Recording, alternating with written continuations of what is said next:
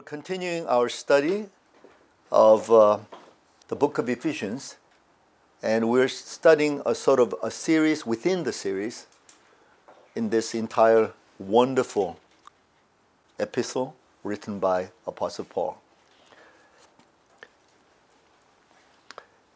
As we study Ephesians chapter 5, beginning with verse 21, all the way to chapter 6, verse 33, we're basically talking about three types of relationships. First is that of the marital relationship, husband-wife relationship. Second, it is more of a family relationship where the parents are relating to their children. The third relationship, which we're about to address today, is that of work relationship between the masters and the slaves. Now, these three types of relationships, they are part of the social-cultural structure in those days. That is the Greco-Roman world. And also, even for the Jews, this was pretty much accepted norm of those days. And the theme is that of authority and subsequently submission. But it is interesting that Paul does not really deal with the issues of the social structure or the authority structure, even though there may be a lot of abuses. There are all these questions about human rights and all. But Paul is not interested in that. Paul is more interested during his time to focus on the purity of the gospel, the essence of the gospel. That foundation had to be laid down for the early church. And then subsequently, other Christians all throughout church history will deal with various issues that are related to social structure and discrimination, abuses, and all that. But what is interesting and what is amazing is that even though Paul accepts the structure of those days, he interprets them differently. So he basically redefines or even transforms the concepts of authority and submission. And this is what is revolutionary. If you understand the context, then you'll see that Paul is not just relegating himself to accept that passively. He is actually making a prophetic statement about each of these kind of structures. And his guiding principle, of course, is found in chapter 5, verse 21. This precedes all the other texts related to authority and submission. It says in chapter 5, verse 21, submit to one another out of reverence for Christ.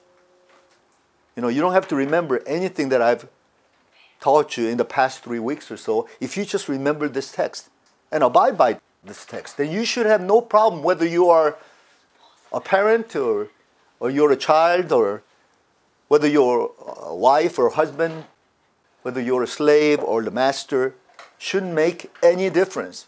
Because we are all called to submit to one another out of reverence for Christ. After making this statement, Paul goes right into that statement about wives.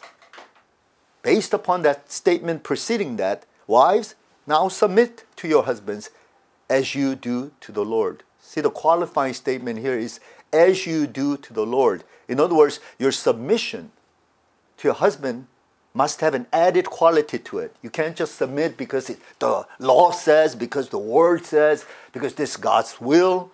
That's not sufficient in Christ. You have to have a real heart of reverence towards Christ. And if you have that reverence towards Christ, project that onto your husband. And then Paul says, husbands, love your wives, just as Christ loved the church and gave himself up for her. Now the husband's duty is to love and to care for his wife. Never once, all throughout this lengthy text, Paul addresses the issues like, domination, authority, strong-handed control over situation, having the final say. None of that. And yet I don't know why all throughout church history, so many men have taken this passage, or so many of those who are in authoritative positions, taken this passage to pretty much advocate the power and authority. But none of the contents addresses any of that. And then Paul talks to the children. He says, children, obey your parents in the Lord, for this is right. Honor your father and mother. Children's duty is to obey. This is much more stronger than the concept of submission, because it has to be an external application of it, obey. But as I mentioned last week, there's a condition to this. If you're now living independently, away from home, you have freedom. But as long as you're under the roof, the authority is your father and your mother. So therefore, you should obey the rule of the house. Another condition is this. If you're a believer and you have unbelieving parents, obviously you have to put a condition to it. If they tell you not to obey the Lord, not to go to church, not to do the Christian thing, then you must disobey. Even the government. There is room for civil disobedience when the government forces you to do something that is contrary to the word and the will of God. Having said that, what doesn't change is the concept of honoring your parents. That is a perpetual thing. That could never change. I may not have to obey my parents, but I could honor my parents. Even if I had unbelieving parents, I can truly honor them. We should honor them for who they are, what they have done. Without them, I would not be here. I'm indebted to them. Perhaps nowadays, hundreds of thousands of dollars, maybe even $1 million. I'm in debt to them. I don't have that kind of relationship with anybody else but my parents. I could never pay them back. They don't expect me to pay them back. Only way I can pay that back is through honor, love, and prayer, so that God may take care of them. And then Paul says, fathers, do not exasperate your children. Bring them up in the training and instruction of the Lord. And I went the long way about to explain this concept of exasperating, which means to frustrate them and to create such a sort of pressurized situation whereby the children are provoked to anger and ultimately to rebellion. We as parents, we must remember not to exasperate our children. And not only our children, anybody who works for us, anybody who's under our authority, let us not exasperate them. What should we do instead? We should teach, rebuke, correct, and train people in righteousness according to the Word of God. Remember those 4 key words, teach. We need to instruct them. Tell them what it's about, what the rules of the game is about. We should also rebuke them. Correct them, that is, align them, help them to make the adjustments. But basically train them up, nurture them, strengthen them, raise them up in righteousness so they are capable of abiding by the Lord. And today, now, we're talking about a new type of relationship that happens usually in the work context between masters and slaves. And of course, we can apply that to employer and employee relationship. Those who are in the position of supervision, and we, the common working folks. And so we'll be talking about this kind of relationship. So let's turn to Ephesians chapter 6, verses 5 to 9. And Paul says, slaves, obey your earthly masters with respect and fear, and with sincerity of heart, just as you would obey Christ. Obey them not only to win their favor when the eye is on you, but as slaves of Christ, doing the will of God from your heart. Serve wholeheartedly as if you were serving the Lord, not people, because you know that the Lord will reward each one for whatever good they do, whether they are slave or free. And masters, treat your slaves in the same way. Do not threaten them, since you know that he who is both their master and yours is in heaven, and there is no favoritism with him.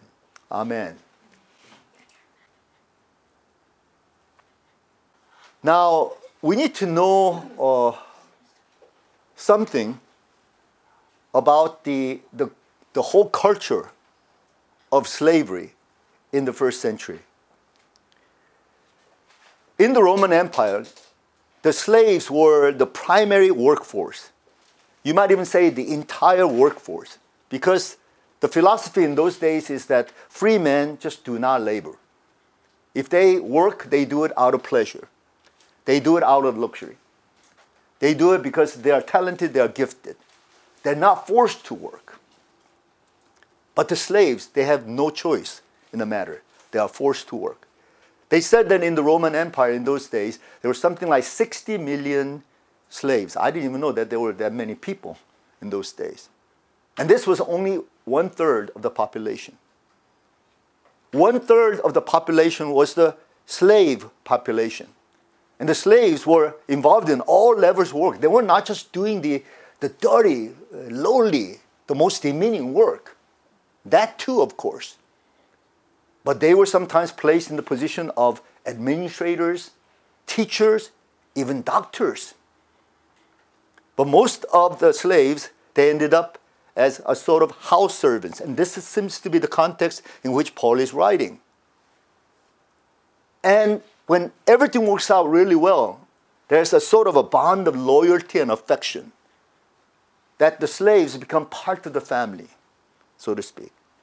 And yet, in those days, the slaves really had no right. They were not even considered a person. They were considered the thing. And by the way, they were the lowest in the chain of subordination. Right above that are the children of their masters. And above that is the wife of the master. But even they are considered things. They are considered property to the master because it was a man's world in those days. So much so that the great philosopher Aristotle had this condescending remark. He said, a slave is a living tool, just as a tool is an inanimate slave. I mean, he made this analogy of the slave as a tool. And what is tool? It's a slave form that is inanimate, a thing. So now you see that even though the slaves were privileged to be in the house and to be involved in a very endearing type of relationship, ultimately they had no rights. And today that really makes no sense. If you're going to give them that much privilege, that much opportunity, that much freedom, then you must also give them the right, human right. Now I want to talk a little bit about work before we get into the text. How many of you believe that the work is a blessing of God? Okay, I see those hands going up very slowly. You know. Work, if it is understood in the right way, and if work is truly a genuine way that can bring joy and meaning to us, it is truly a blessing. But for many, many people, work is associated with toilsome labor, struggle, suffering, and hell. For some, they even hold on to this misconceived notion that work is associated with curse. And that's because they read the Genesis 3 text as though work has been cursed by God. But let me read for you in verses 17 to 18. The curse is actually not upon the work. The curse is upon the ground. Cursed is the ground because of you, the Lord says. Through painful toil you will eat from it all the days of your life. It will produce thorns and thistles for you. By the sweat of your brow you will eat your food. What is God saying? The work itself is not cursed. The curse is upon the land. Curse is upon the environment. Curse is upon the culture around you.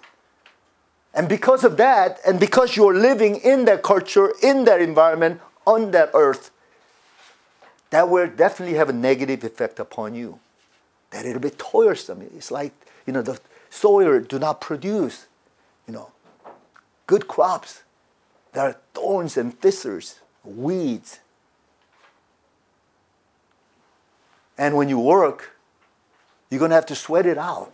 You have to toil through your works. But it is clear from Genesis 1 and 2, before the fall, that the work was actually given to Adam and Eve. They were to rule over the earth. And in a private sense, they were to take care of the garden. That's a lot of work if you think about it. And then they were supposed to expand that out so that they would have the whole realm of earth to rule over eventually through their descendants. So they had a lot of work that they had to be engaged in. And did you know when we go to heaven, we are going to be working? I know that there are people who think that when we go to work, finally, no more of this 9-to-5 stuff, No more work for pay, No more toiling and, coming home and then, this is Saturday night and, I can party it up and I can just, relax on Saturday and I could go to church on Sunday. And then Monday comes along and I'm going, oh no. I go through the same thing. So, I understand what you're going through. But that doesn't mean we'll be liberated from work. Work has never been cursed in the first place. But we don't know what that's like. To work out of joy and out of ecstasy and out of inspiration. I think the closest thing that comes to working with that kind of positive and optimistic spirit is art. But I don't call art work. I call it art. And that's why I can spend so many hours, so much energy, and I can be involved in theodrama, and I don't even know that time is passing because it gives me joy.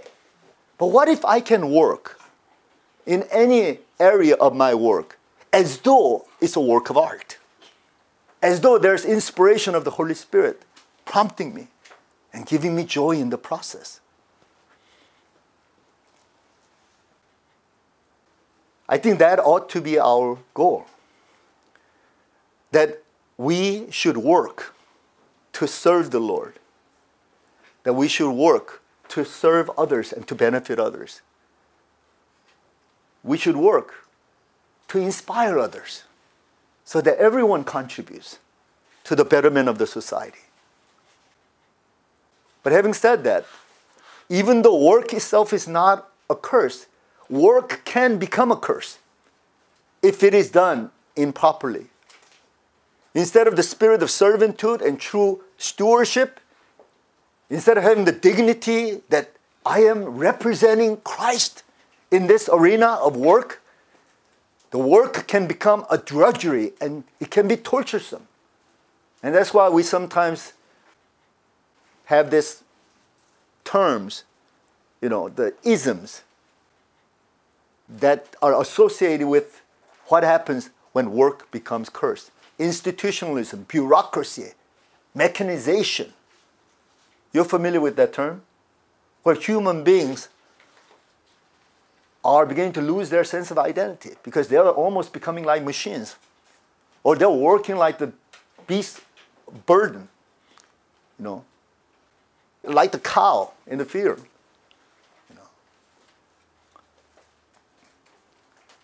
But if we can truly understand the economy of work from a providential perspective, that God has put work into play so that it can provide for the needs of the people, then we are going to see the relationship between the supervisor and the subordinate, the employer and employee in a whole new light.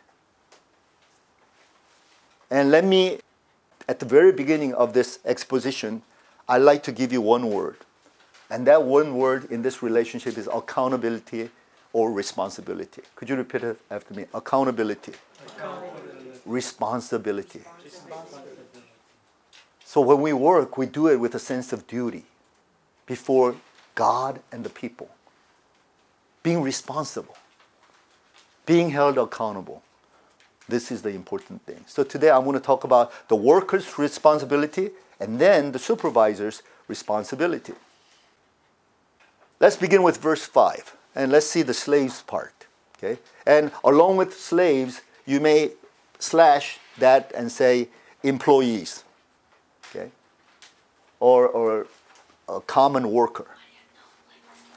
Slaves, obey your earthly masters with respect and fear and with sincerity of heart, just as you would obey Christ. Obey them not only to win their favor when their eye is on you, but as slaves of Christ, doing the will of God from your heart. Serve wholeheartedly as if you were serving the Lord, not people. Because you know that the Lord will reward each one for whatever good they do, whether they are slave or free. Once again, in this sort of a lengthy text that addresses the issue of authority and submission, Paul begins with those who are subordinates. He did the same thing. He began with wife instead of husband. He began with the children instead of the parents. Now he's saying slaves. He begins with them because that is understood, that their place is a place of subordination. But what is interesting in this passage, in this word of exhortation to the slaves, is that every single verse here, out of the 4 verses, every single verse has a reference to Christ the Lord. And that's why I read it deliberately and underlined it even for you, so that you can see that somehow the slaves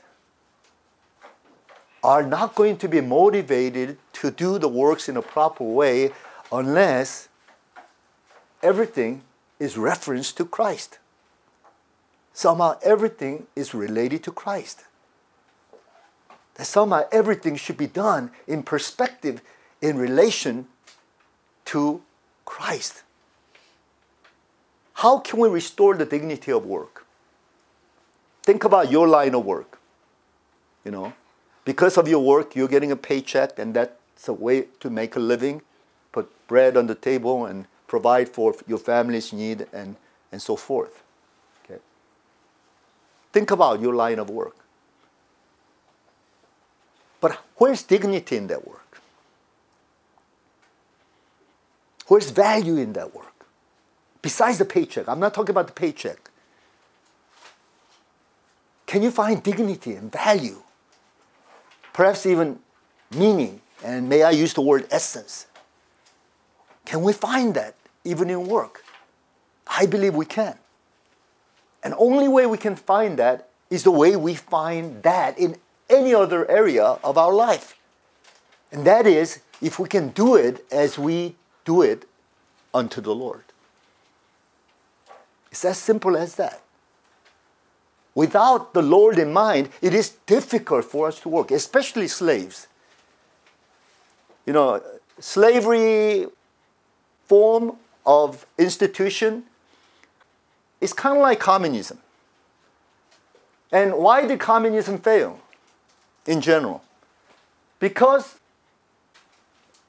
people, it didn't matter whether you worked hard an extra hour or 2, you know, because at the end of the day, you're going to get the same amount as the person next to you. And it has a way of demotivating individuals. On the other hand, capitalism says, yeah, you can, as much as you work, you can get so much, and then they get into greed and all forms of materialistic, you know, materialistic obsession. But in communism or in slavery, people are naturally demotivated. And, you know, they work, but they're always keeping their eyes on the master to see whether they're watching or not. So that when they're not watching, they have no reason to work harder. Because at the end of the day, you receive the same pay. Or you receive the same credit.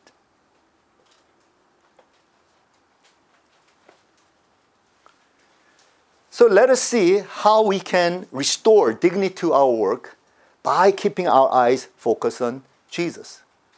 The first principle that I want to share with you is this. To whoever the authority figure may be, we must learn to show respect And we start that in the family by learning how to show respect to the father, to the mother, who were the authority figure of our lives. We show respect to our Sunday school teachers. Doesn't have to be the pastor. It's anybody who is placed over you, authority figure. Out in the world, we show respect to the policemen. You know, I mean, in America, we have some, dirty slangs and dirty remarks about cops, In the olden days, the hippies used to call them pigs. That should not be. Not all cops are pigs. Without them, we will have chaos in this world. We should generally show respect to the policemen. We should show respect to the military system.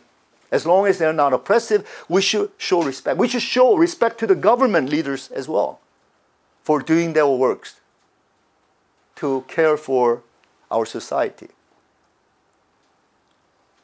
But we should show respect to authority. And how do we show that respect? By working sincerely, as though we are obeying the Lord. In verse 5, slaves, obey your earthly masters with respect and fear. And he's talking about this trembling fear, actually. Don't take it for granted. Don't think that you can get away with it. You will be held accountable if you don't work. And so show respect and fear, and with sincerity of heart, just as you would obey Christ. So when you're obeying your earthly master, when you're obeying your employer, it is not only for the pay. You're obeying them as though you're obeying the Lord.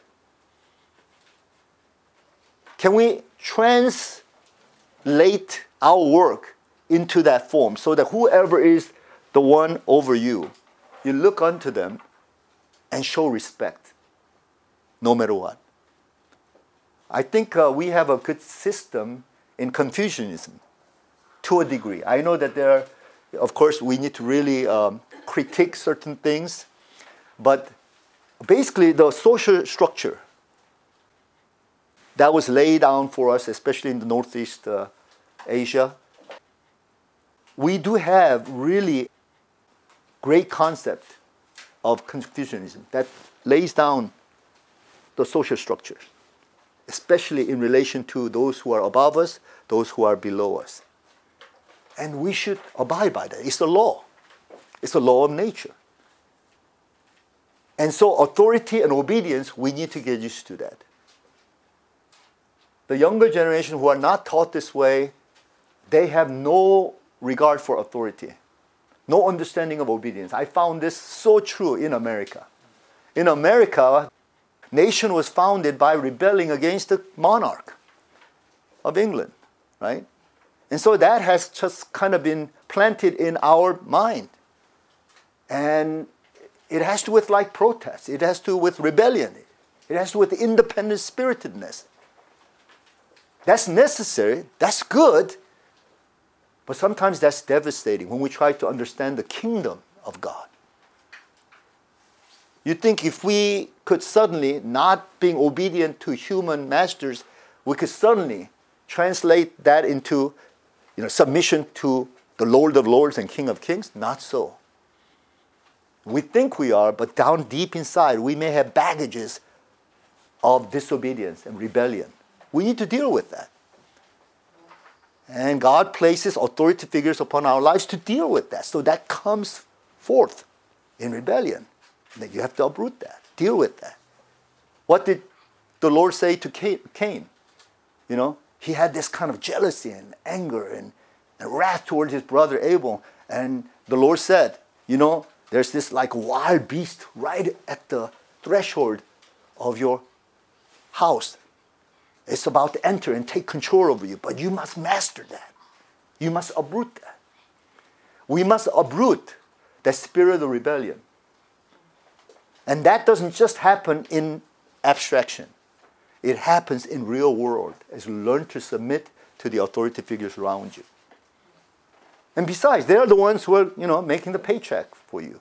You should obey them and honor them because of that. Second principle that I would like to share is this. We need to learn how to work diligently and wholeheartedly as those serving the Lord.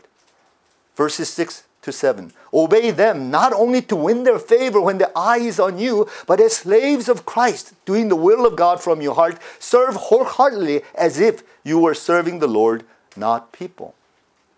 Nobody can judge another person's quality of work in terms of their character and their disposition. We can't get inside of their hearts, inside of their motives.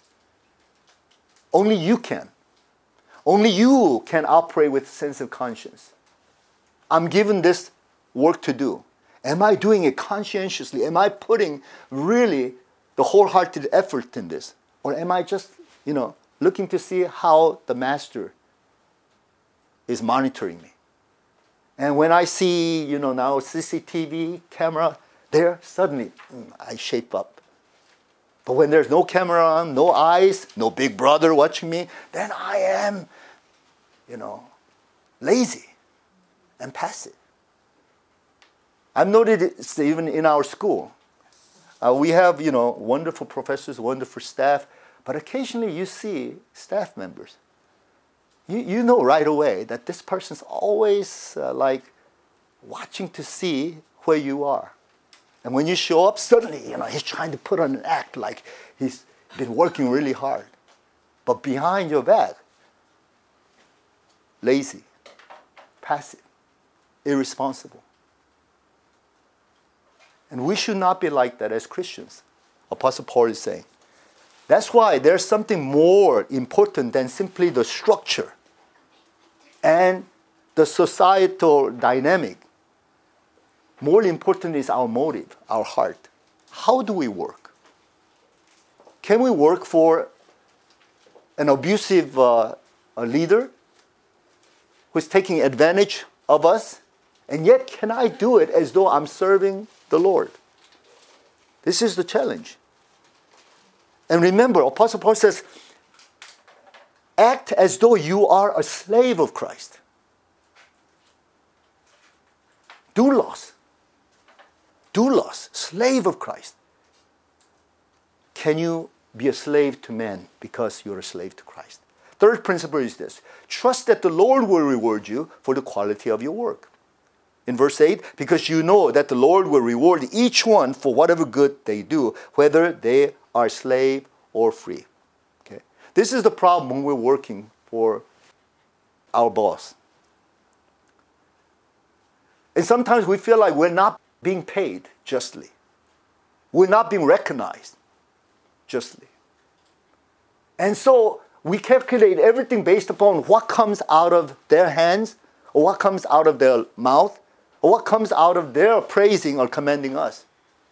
But what Paul is saying is, no. The reward is in the hand of the Lord. Even justice is in the hand of the Lord. Vindication, you must learn to surrender in the hand of the Lord. And trust that. How much do you trust that in due time the Lord will reward you and He will lift you up? And so I hope that you can remember these three principles. First, show respect to authority and work sincerely as though you're obeying the Lord. Principle 2, work diligently and wholeheartedly as though you're serving the Lord. Principle 3, trust that the Lord Himself will reward you for the quality of your work. And I believe that if you abide by these three principles, it will really liberate you. Because the focus is not upon the man, not upon that person, not upon that boss, not upon the system. The focus is upon Christ, who is the ruler and authority over everything. And if He placed you there, even in a very uninviting, unenticing type of situation, which we face all the time in the working world, then remember, He's the sovereign Lord. And so we need to submit to Christ. If not, one good thing is that as a slave or as a servant, you can work your way out of that system. You know that. You can quit that job. You can run away from that. But if you're a child and you're under the authority of the parents, you don't have that kind of liberty. And if you're a wife under your husband's authority, then you don't have that liberty. Unless you want to go to that extreme way of, signing a divorce with your spouse or signing a divorce sometimes with your parents. Nowadays, kids talk about that all the time. I want to divorce my parents, Does that make sense? It really does not. But that happens today. Now let's talk about the supervisor's responsibility. And it's relatively short in text, but it's rich with meaning and implication. In verse 9, and masters, treat your slaves in the same way. Do not threaten them, since you know that he who is both their master and yours is in heaven, and there is no favoritism with him. Principle number 1, show the same respect as a slave is to show the master is supposed to show mutual respect and serve the workers wholeheartedly as unto the Lord. Verse 9-8, and masters, treat your slaves in the same way. In other words, everything that Paul has been saying, right above that applies to the masters as well. You got to treat your slaves in the same way with respect and also with the heart of service that desires the very best of your workers and the workers' well-being. Principle number 2, do not abuse your authority by bullying the workers. Now, where did we hear this principle? Last week, Apostle Paul told parents, do not exasperate your children. In one word, he just said, don't frustrate them. That should be the acid test. Are the kids obeying you because they truly desire to obey you? Do they understand the principle of obedience? Or are they being threatened? Are they being bullied? Are they being pressurized to submit to your authority? Where it's just a matter of time before they will rebel. So Paul says now to the masters, do not threaten them. That's the worst way of dealing with the workers underneath you. And we see masters, we see employers, we see people in authority constantly threatening them. Just check yourself. If you're in authority, and I am in authority, I'm in authority at church, at home, at school, in general, simply because I have the title as a pastor. People look up to me. Now, how do I use that? How do I use that privilege? Do I threaten them? Do I even give them any kind of notion like, yeah, man, if you don't do it, God's going to, punish you. Or if you don't do it, then I'm going to use my right to make it difficult for you. I'm going to demote you. We as professors, I'm in charge of a department of international students, so I have 2 staff working underneath me, and I have to give evaluation every year. I don't really like doing that, but I have to. And they know that I give evaluation at the end of every year. So when the evaluation time comes, I know immediately they're like double gracious to me. I don't know why, but I have a really good relationship, so I give them very good commendation. But I could use that, you know what I mean? I could use that against them and say, well, the time of evaluation is coming soon. So what do you think we need to work on? Because I really want to give you a good commendation, but, if we don't do a good job, then I could, make life difficult for you. Subtle form of threatening them. That should not be. But it is up to us and our conscience to decide what is proper and what is right before God. And the basis for not threatening them is exactly this, the next verse. Since you know that he who is both their master and yours is in heaven, and there is no favoritism with him. You treat your workers that way, you better watch out, because I am watching over you. I am the supervisor over you, the supervisor.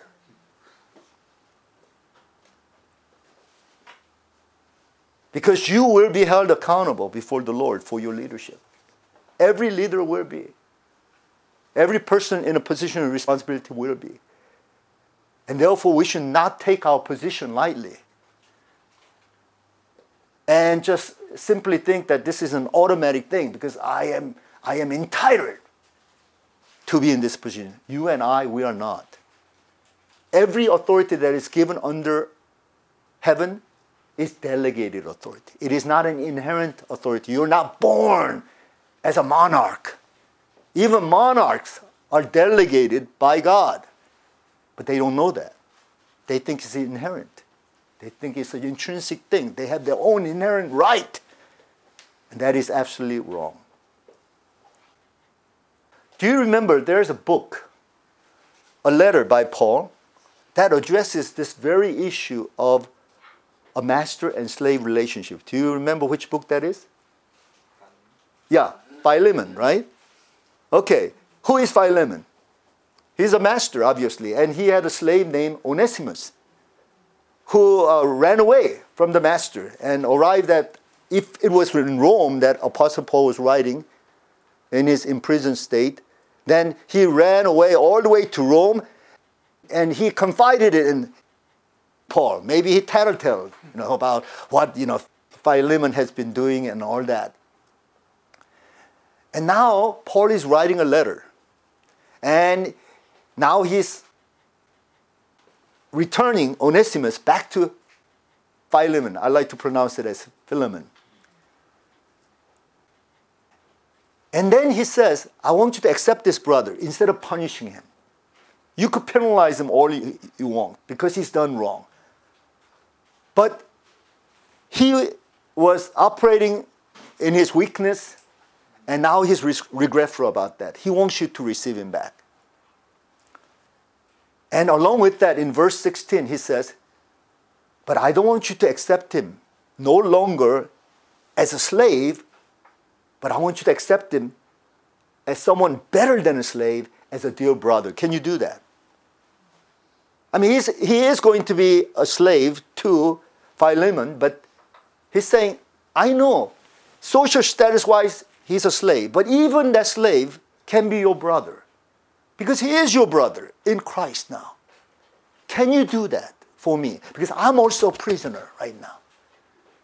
And if you accept me as a brother, then please accept Onesimus as a brother. And he's trying to get them reconciled. Just remember, these masters of the world, these slaves of the world, whoever they may be, if they have come into Christ, then you must show respect that much more. And obviously, the slaves that the Apostle Paul is addressing are those who are in Christ.